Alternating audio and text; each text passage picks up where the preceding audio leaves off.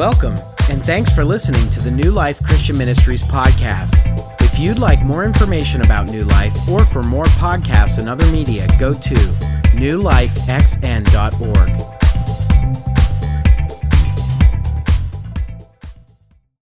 When I was a little kid in Gypsy, Pennsylvania, everybody in town wanted a motorcycle. When I say everybody in town, I mean all 10 of us who were that age.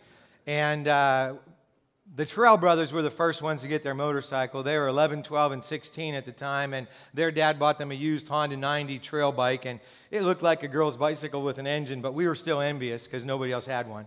Then after Bible school, I think it was July the 13th, 1969, on Friday night, we came outside. When I say we, I mean my brother Ken and I came outside, and there my dad had a brand new Honda Mini Trail. Now, if you know what a Honda Mini Trail is, it's like this tall, 50 cc's, but it looked exactly like a motorcycle. We were excited. Now, I was the older one, so I got to ride it first, but my dad said I couldn't go for a ride till I put on my helmet. I didn't understand why you needed a helmet for such a small bike, you know, and the other thing is, in those days, nobody wore a helmet for bicycle riding, and, I mean, half the cars didn't even have seat belts. It was just not an era of safety. Anyway, we loved riding our bike, but we didn't love riding it with having to wear a helmet. So one day, that all changed. Because there was a couple in town in Gypsy named Randy and Donna, and they were old. I mean, they were like mid-30s.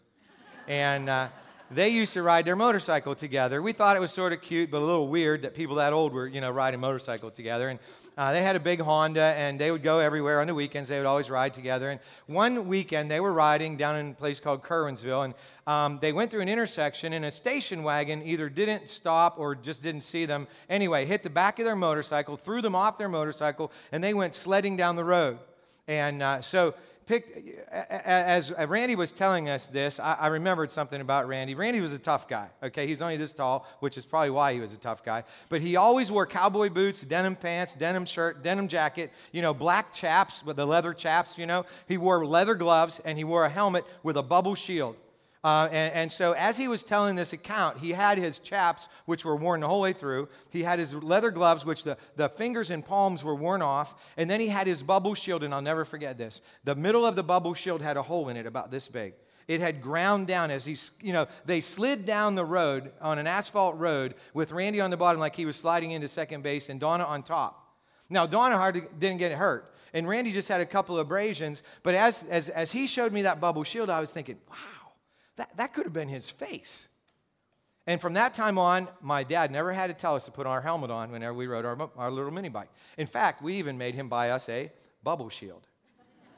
So, what's the point of that? Well, the point is we're drawing to the end of a series called The Armor of God. And you probably could guess without, even having to think about it after that story, what we're talking about today. We're talking about the helmet of salvation. And so far, what we've established in our first 4 weeks in this series is we have an enemy. We can't see him, but he's quite real. His name is the devil. And he has some demons who we can identify by name, some generals, I guess you would call them. Arcus, which means the first one. Exousias, which means the right to speak. Cosmocratorus, which means world ruler who wants us to use use people to get stuff. And then Ponerios, who is the spirit of malice or the spirit of murder. And then we started adding armor because we're supposed to put on the full armor of God as we heard read, very eloquently during our worship singing time. And the first piece that we talked about was the belt of truth.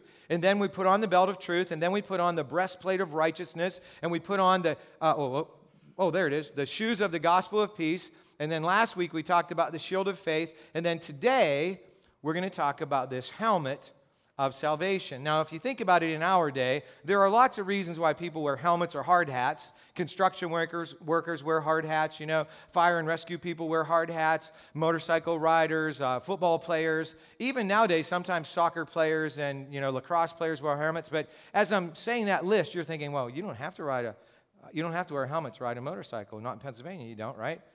That's true, you don't have to. We have the freedom not to. But in Paul's day, he really wouldn't have had to tell a Roman soldier to put on his helmet. And here's why. It's sort of gruesome, but in Paul's day, when the soldiers of opposing armies went into battle, there were always some horsemen, and the horsemen would ride into the foot soldiers, and they would have these big broadswords, double-edged broadswords, and their goal was like, if Ken was my enemy, like I would go whoosh and try to cut off his head. it has a pretty, I'm sure it has a pretty big effect around the people that are, watch their head roll off. Okay, so if short of that, they would try to gash your head, that would cause a fatal wound with that kind of a weapon. So nobody had to say, hey, we should probably put our helmets on before we go to battle. Right? Because if you have that possibility before you, you want to wear your helmet. So that's what we're going to talk about today, is the helmet of salvation. And the take-home point, and for those of you who are here for the first time, we seek to make one point every week. Here it is. We must guard our hearts and minds above all else. We must guard our hearts and minds above all else. And as I said that, you might be thinking, wait a minute, it's a helmet. How's it going to guard my heart? Well, this is a metaphor, right? These aren't real pieces of armor. It's not like the armor of God is made out of steel or Kevlar. It's spiritual armor. And the belt of truth isn't like a real belt, even though we pictured a real belt. It's the truth that comes from God's word. And the breastplate of righteousness is this right relationship we have with God, and it's also doing what's right. And then we have, the shoes of the gospel of peace means that we have the ability to share the gospel, the good news of Jesus with people, which brings peace to the world. And then as we talked about last week, the shield of faith, because the devil is always shooting his arrows, and his arrows are doubt and fear and anger and all these different things, all kinds of sin and stuff at us. But the shield of faith, and it's faith, it's not a real shield. It is, though. You see what I'm saying? It's a metaphor. So today, when we talk about putting on a helmet of salvation, that helmet can protect our heads as well as our hearts, our minds and our hearts. Because, if you get shot in the arm, you can survive. If you lose a kidney, you can survive. But if your head gets chopped off, you're dead. And the same way, if your heart, if an arrow pierces your heart, you're dead.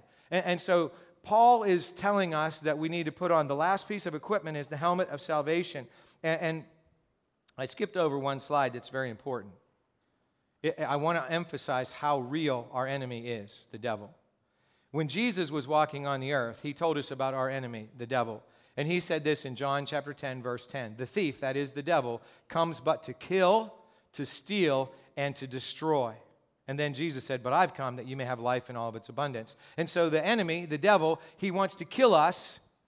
Physically, he wants to kill us. Spiritually, he wants to kill us. His goal is that all of us will end up in hell, where he knows he is ultimately going to be forever. And he wants us to be with him. And so he wants to steal from us. He wants to steal joy and peace and love and all those kind of things that are the fruit of the Holy Spirit from us. And then he wants to destroy whatever he can. He wants to destroy relationships. He wants to destroy families, churches, individuals. He just wants to destroy things because he is our enemy and he hates God. And because he hates God, he hates us.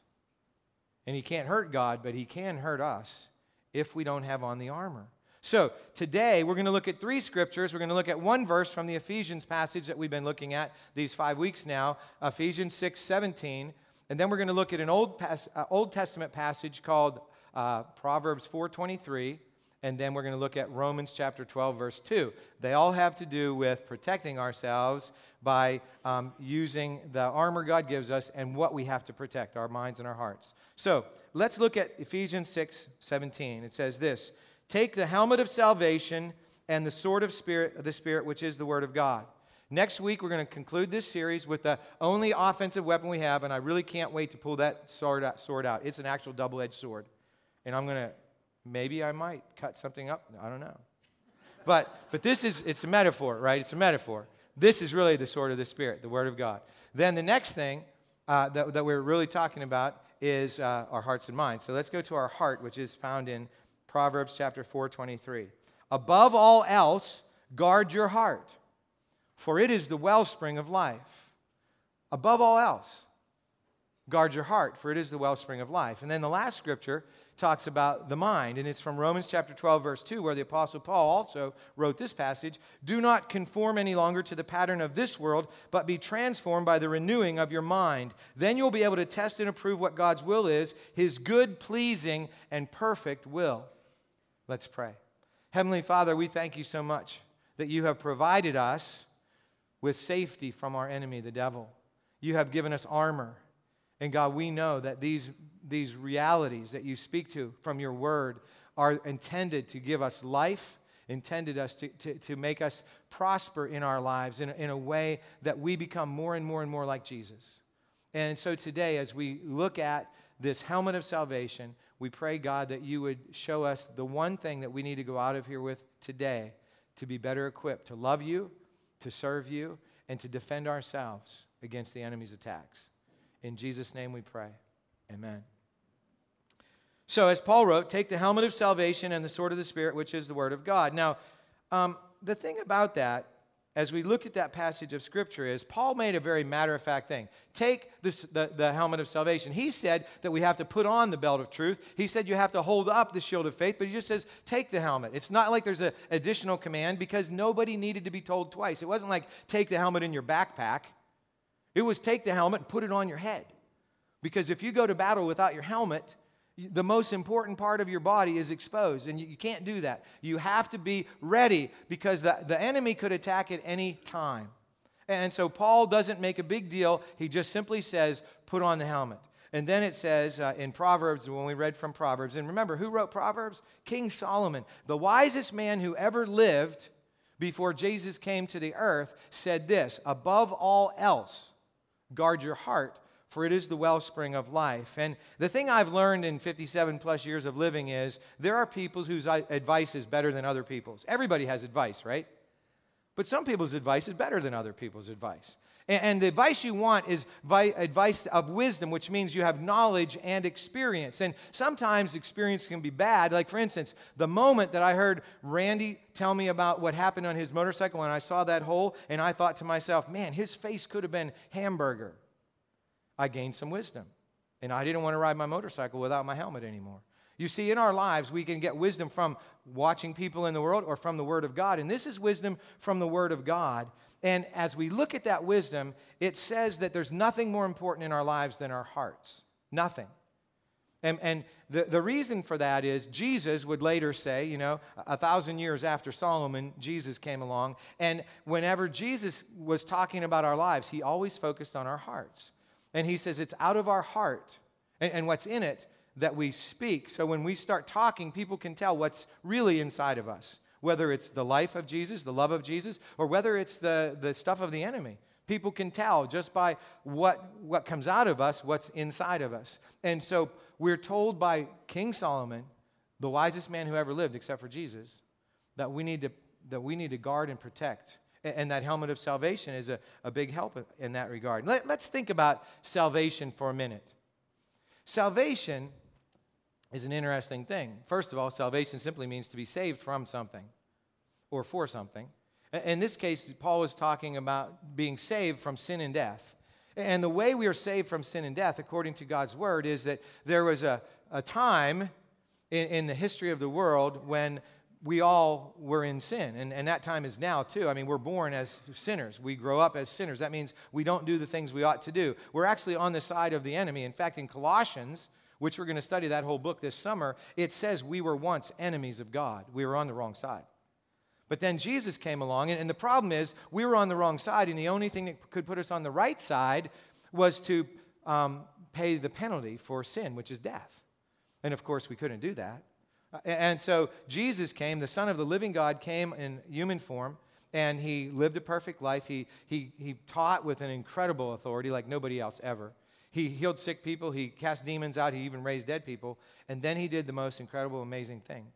He died for us. His perfect life in exchange for our life. And that's what salvation is. It's when Jesus died and then rose again for us, so that we could be, the death penalty could be canceled and we get a new life. Jesus called it being born again. And Paul called it being a new creation. There's lots of ways it's referred to, but here's the thing about salvation. It's crucial to know. In the Bible, there are two kinds of aspects of salvation. The first is the instant that we're saved. It's called justification. When I was in second grade Sunday school, Bernadine Lockard told me that to be justified is just as if I never sinned. It's just as if I never sinned. And I'll never forget that. I've never forgotten it. Because I was a sinner. I am a sinner apart from the grace of God in my life. And suddenly I realized that Jesus didn't just die for the whole world. He died for me. And when Jesus died for me, when I trusted him, when I received him, when I welcomed him, when I committed my life to him, in that instant, I was justified. And that's really cool because once we're justified, we're on the right side. We're on the side of God, and we're not going to go to hell anymore. But that's not the end. That's really just the beginning. A lot of people in America and other places, but especially in America, think all you got to do is get somebody saved, and that's it. But that's the beginning. And what Paul talks about very much in his ministry is this other thing called sanctification. Sanctification, it sounds like a big, fancy word, but all it really means is to be set apart for God. To be holy means to be set apart for God. So sanctification is this process of growing up to be more and more like Jesus. And that process requires just a few things, really. It requires intentionality. It requires us to read God's Word and learn God's Word. It requires us to pray. It requires us to surround ourselves with other believers who are in various processes of growing up so we can learn from them and we can be encouraged and supported by them. But sanctification is crucial. And in fact, sometimes I've known people who have been saved, justified, and 10 years later, they're just still saved and justified, but they haven't grown up at all. They're still like babies. And that's why people look at the people in the church sometimes, and people on the outside I'm talking about, and they go, that person's supposed to be a Christian? She's no different than I am. And what they really mean is, I don't see a behavioral difference. I don't see any kind of difference in the way they talk or live. And the truth of the matter is, you can be justified in going to heaven and not have any evidence that people can see yet that you're following Jesus. But when you're in this process of sanctification, there's a change that takes place. A lot of changes take place. In fact, that's why we read Romans 12:2 today. Because in Romans 12:2, Paul brings not just the heart, but the mind into the equation. One of the things that when I was growing up in the church, please don't take this the wrong way, but when I was growing up in the church, I thought if you really wanted to be a Christian, you had to check your brain at the door. That you couldn't really use your brain and be a Christian. You just sort of had to trust Jesus and love Him, and that was all there was. And then, thankfully, I listened maybe a little better to the sermons. I read my own Bible, and I found out that's not it at all. In fact, what Paul says in Romans 12:2 is that we not only can think, not only we can learn and grow, we must. He says this, do not conform any longer to the pattern of this world, but be transformed by the renewing of your mind. Then you'll be able to test and approve what God's will is, His good, pleasing, and perfect will. You see, the word conform there that we just read, in the original Greek, it's really molded. Don't be molded. Like Jell-O, when you put Jell-O in a package, take it out of the package, put it in a pan and put water in it, heat it up, and then you pour it in a mold. And then you put the mold in the refrigerator, and a couple hours later, it looks like that mold. You take that out, and it's exact shape. Whatever the mold shape is, a little car, a little whatever. Motorcycle, I guess, could be. But anyway, it looks like the mold. And the thing is, Paul says, don't be molded like Jell-O to the world. Because the world wants us to be molded like it. And the devil especially wants us to be molded to his ways and not to be molded to the ways of God. And how do we keep from getting molded to the world's ways? Very simple. Not easy, but very simple. We get transformed by the renewing of our minds. I love that statement. It's one of my favorite statements in the whole entire Bible because whenever I found that out, I realized that I could think and be a Christian. I could actually learn and grow and study, and that was important, and it made a difference in my life. And it makes a difference in all of our lives. Now, some of you are sitting there going, well, I just want to love Jesus with all my heart. Well, good. And some of you are sitting there going, yeah, Chris, I didn't know that either. I'm so glad you told me because I just want to use my mind. You're right, too. You see, the thing is, it's not either or, it's both and. In fact, in the days of Jesus, whenever they talked about the heart, they were actually talking about the center of understanding. The heart and mind were seen to be connected. And actually, in our day, doctors and psychologists, they're finding out the heart and mind are actually connected in ways that they never could have imagined. We could talk about that another day, but it's really interesting. But the point is, it isn't one or the other, heart or mind. It's heart and mind. And so right now, I need to say something hard to everybody. Now remember, I just got back from Cuba 2 weeks ago. And I want everybody to be as passionate about Jesus as we can possibly be. I love all of you. I want you to know that right up front. And I know that you have my back and I have your back. We talked about that last week. But I still have to say something hard this morning. And here it is. And it's up on the screen because I want everybody to see it. Growing up as Jesus followers was never intended to be optional. And it was always intended to include both our hearts and our minds. And you read that and go, well, that's not hard, Chris. Yeah, it is. Because some of you I've known for a really long time, and frankly, I haven't seen a lot of growth. in the mind part or the heart part.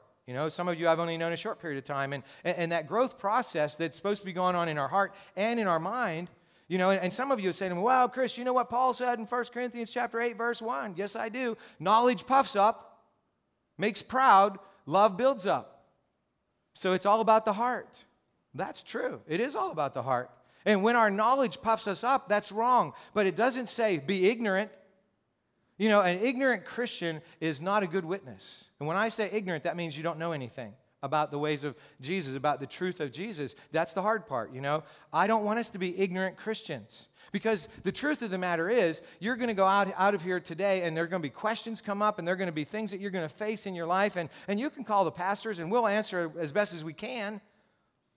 And you can ask your parents, and they will answer you as best as you can, as they can. But the truth of the matter is, all of us are soldiers in a battle that has eternal consequences. And the devil, he doesn't take prisoners. You know what I'm saying? So we need to know, and we need to feel, and we need to, we need to love God with all of our heart. Interesting, because Jesus said the most important commandment, love the Lord your God with all your heart, all your soul, all your mind, and all your strength. Everything. It's sort of like Jesus said, don't be normal, right? Because that's normal. Normal is, well, I'm going to love him with my heart or my mind, because, I have people that come up to me all the time, and they say, Pastor Chris, if I just could have one more Bible study, then I can go out and tell somebody about Jesus. If I just had one more Bible study, I could teach a little 4-year-old Sunday school class. If I just had one more Bible study, then I would be able to, and you fill in the blank with what you'd be able to do. And the truth of the matter is, some of us don't need one more Bible study. We just need to apply a couple verses that we already know in love and go out there and do it.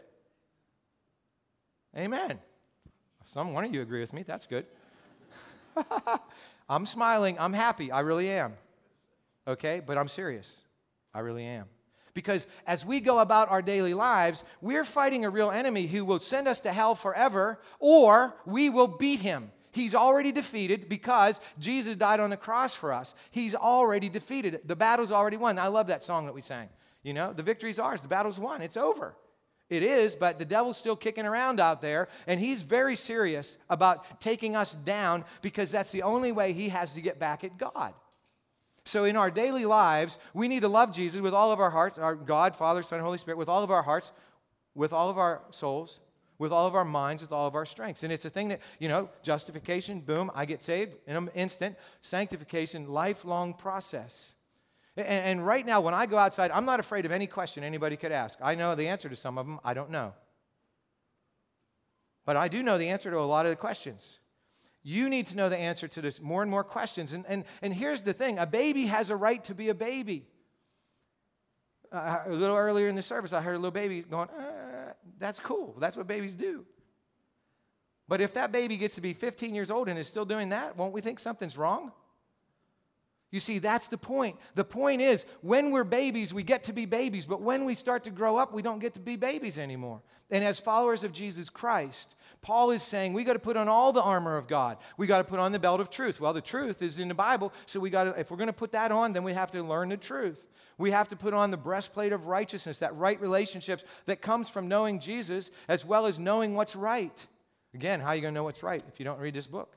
And the next thing is the shoes of the gospel of peace, the good news of Jesus. And you don't have to have a seminary degree to know the good news. The good news is there's a God who has a son whose name is Jesus, who died on the cross and rose from the dead to give you a new life and me a new life. That's simple. I knew that when I was 5 years old. I know a little more of what it means by now. Thank God for that. But you don't have to be very old. In fact, there's a little 5-year-old last night after service said, Pastor Chris, I want to get baptized. 5 years old. And I said, okay, why do you want to get baptized? And she said, because Jesus Christ died on the cross for me to take away my sins, and I want to be baptized to show that he took away my sins, and I want to live for him. Pretty good answer for a 5-year-old. And you say, well, a 5-year-old can't really understand, not like a 57-year-old, but as a 5-year-old, she understands. So she's getting baptized this coming Saturday. That's the thing. The thing is, this truth that we live is so simple that a 5-year-old can get it, and so complicated that I don't get it. There are some things I'll never know until I get in front of Jesus. Some things you'll never know. But the things that we need to know, we can already know. And so we put on all of the armor. I just stopped at the gospel of peace there for a second. I got a little sidetracked. But then we put on the shield of faith, which is a joint thing, right? We just don't put it on for ourselves. We protect everybody else too around us, especially the ones that don't have the ability to hold up their shield yet. And then today, the helmet of salvation. And when we have all of that armor on, we're ready to stand against the devil. And then we talk about next week the shield or the sword of the Spirit. Then we're ready to attack the devil. The least we should be doing is standing against him. But that's the least we should be doing. So we'll talk about more next week. Now, for those of you in the room who have never trusted Jesus Christ as your Savior and Lord, here's the thing you need to understand. You don't have any armor. If Jesus Christ is not your Savior and Lord, the attacks of the devil, you don't have anything to stand against those attacks. Because you don't have the belt of truth. You can't have the belt of truth unless Jesus is your Lord. When Paul wrote the letter to the Ephesian Christians, they were all Christians. And he told them to put on the armor because they already had been justified. They were in the process of being sanctified. And so if you're here today and you don't know Jesus Christ as your Savior and Lord, you can do everything you can do. And you might look pretty strong and it might look pretty good. But at the end of the day, you're on the wrong side. And I say that in passionate love for you because I want you to know Jesus Christ and I want you to be on the side of God and I want you to be saved and I want you to know Him. And so here's all you have to do is change sides. You just need to say, Jesus, I want to be on your side. Jesus, I want you to take over and be my Lord, which means my owner, my master. I want you to come in. I want your Spirit inside of me so I can start to have this armor. And as a baby Christian, you won't be a grown-up Christian. And that's why we have this commitment today. And I want you to look at the commitment. It says, I will protect my heart and mind by wearing the helmet of salvation this week. That sounds pretty personal, doesn't it? I will protect my heart and mind by wearing the helmet of salvation. It just sounds like it's for me. And if you read it, Tom has just for him. But that's not what we're talking about because we talked last week. When we're talking about the shield of faith, what did we say? The Roman soldiers would line up in a circle. They called it a tortoise, and they would protect each other because they would protect each other's backs. And okay, somebody corrected me. We don't need to have butt guards because God is our rear guard. Okay, if you were here, you know, God is our rear guard. He is. He's standing behind me, but I'm just thankful that besides Him standing behind me, there are some of you standing behind me too. You know, I mean, God's enough. But I like sort of being able to look around and go, oh, there's Jim. Oh, there's another Jim. Oh, there's another Jim. Holy smokes, we got a lot of Jims. You know, and they're protecting my back. And there's other people with other names protecting our backs right now. But the thing is, when it says I will protect myself, I need to look around. This is the key, folks. If we're mature, we need to look around and see where are the babies, and we need to protect them. You know how it is whenever you are in an airplane? What does it say? If there's a cabin pressure thing, you know, you protect yourself first, right? You put on your mask. Then you help the other person. But you help the other person. That's the way it is in the family of God. And the other night, on Friday night, the speaker's name was Joel Repick. He's from Aliquippa. And he's a pastor there. And he and his wife moved on a street corner where there's drug dealers doing drug sales right there in front of his house. And when he walks down his neighborhood, there are homeless people, you know, out, and there's just people doing drugs and stuff like that. And that's everywhere. But, I mean, this is pretty obvious. And he said when he first moved in there, this big guy came up to his porch, and he invited him in. And this kid says, you should be afraid of me. And he says, I'm not afraid of you. Why should I be afraid of you? I could kill you. Yeah. Probably, you know. But Joel started to tell him about the love of Jesus, and the guy flipped out. He hates the love of Jesus. He doesn't have anything to do with the love of Jesus. And so Joel just kept ministering to this guy over a period of time, and the guy got arrested and went to jail. Joel was the only one who visited him. And eventually, the young man trusted Jesus. And Joel and I were talking about that, and you know, and what Joel and I said is, you know what the shame is? That's unusual. That's unusual in the American church that somebody would care about that guy standing on his front porch. In the American church, the usual thing is we're concerned about only the ones who are already inside, but not the ones who are outside. And here at New Life, I said, you know, Joel, we're not normal. And he said, that's right, and I don't ever want to be. And that's sort of where this all came from, this, you know, don't be normal. I don't want to be a normal church, ever.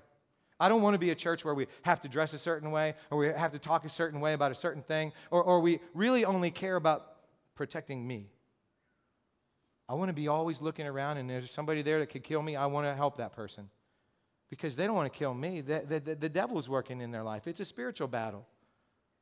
And the thing is, you say, Chris, you serious? You don't mind if you get killed? No, I don't mind if I get killed because I'm going to heaven when I die. I would rather be killed helping somebody come to know Jesus than to sit in my rocking chair someday and do nothing. You see? Hard thing, but it's really easy, isn't it? If Jesus is in charge of our lives, we're protected. If Jesus is not in charge of our lives, he's not. We need to look around and say, who do we know? Who do we know that if they died today, the enemy wins? And we need to say, I don't need another class. I don't need another this or that. What I need is the love of Jesus, and I need a little bit of truth, and a little bit more truth, and a little bit more truth, and I just feed that in. And that combination, truth and love, changes the world. It always has. It always will. There's nothing on this planet that can defeat the love and truth of Jesus Christ because we've already won. Friday night, one of the coolest things that happened. After Joel spoke, he gave a wonderful talk, and then he invited people to come forward. And so Mark, Lutz, our youth director, he said, I have the people ready to come and pray with you, and they came up. And he said, if there's anybody else, in the room wants to come up and pray with the people. So I came up, and I was standing right over there, and this young woman came up for prayer. And at first, I said, well, what do you want me to pray for? And she said, life. And I looked down, and I've known this girl since before she was born. And here's the thing. You know how many people get to do that? Only people that will stick around in an area for a certain period of time. This girl's 18 years old, and here maybe 17. And I've known her since before she was born. And I got to pray for her, and I got to, speak the life of Jesus into her life. And later on, Mark had a chance to talk with her, and she trusted Jesus for the very first time, even though she's 17 years old. And that's what it's all about. Because now she's a baby, and now we protect her and help her grow up. And then there'll be some more. There'll be others. There'll be more and more and more. And as we live in this community, and as this community knows, we're here to reach everybody. Not a certain buddy, not a certain kind of buddy, everybody. And that we're here to give food to people that we don't even know. What's going to happen is, Joel said they prayed for people nobody else wanted. And now they have a whole bunch of them. And it's a little challenging to have all the people nobody else wanted. But he said, I wouldn't have it any other way. That's what we should be praying, right? Let's pray for the people that nobody else wants. And if we do, well, I've already been praying for that for 14 years, not just a new thing. If we do that, we need the armor for them to see, to help protect them, and to live this life that's truly life in the face of the devil's action, which is stealing, killing, destroying. But he can't do that when we're protected by the armor of God. So let's pray right now, and let's ask God to just give us the passion of our hearts and the wisdom of our minds together to defeat the enemy who's already defeated, but in every battle that comes our way this week. Let's pray. Heavenly Father, we thank you so much for who you are. We thank you so much that you have won the victory over the devil and over his minions. We thank you today that your Spirit is here with us and in us. And I thank you, God, for anyone in this room who, while I was talking about transferring ownership to you, did that. And I pray that even now that somebody else in this room who needs to know you as Savior and Lord would just simply say, Jesus, come in and take over. Be my Lord, be my Master.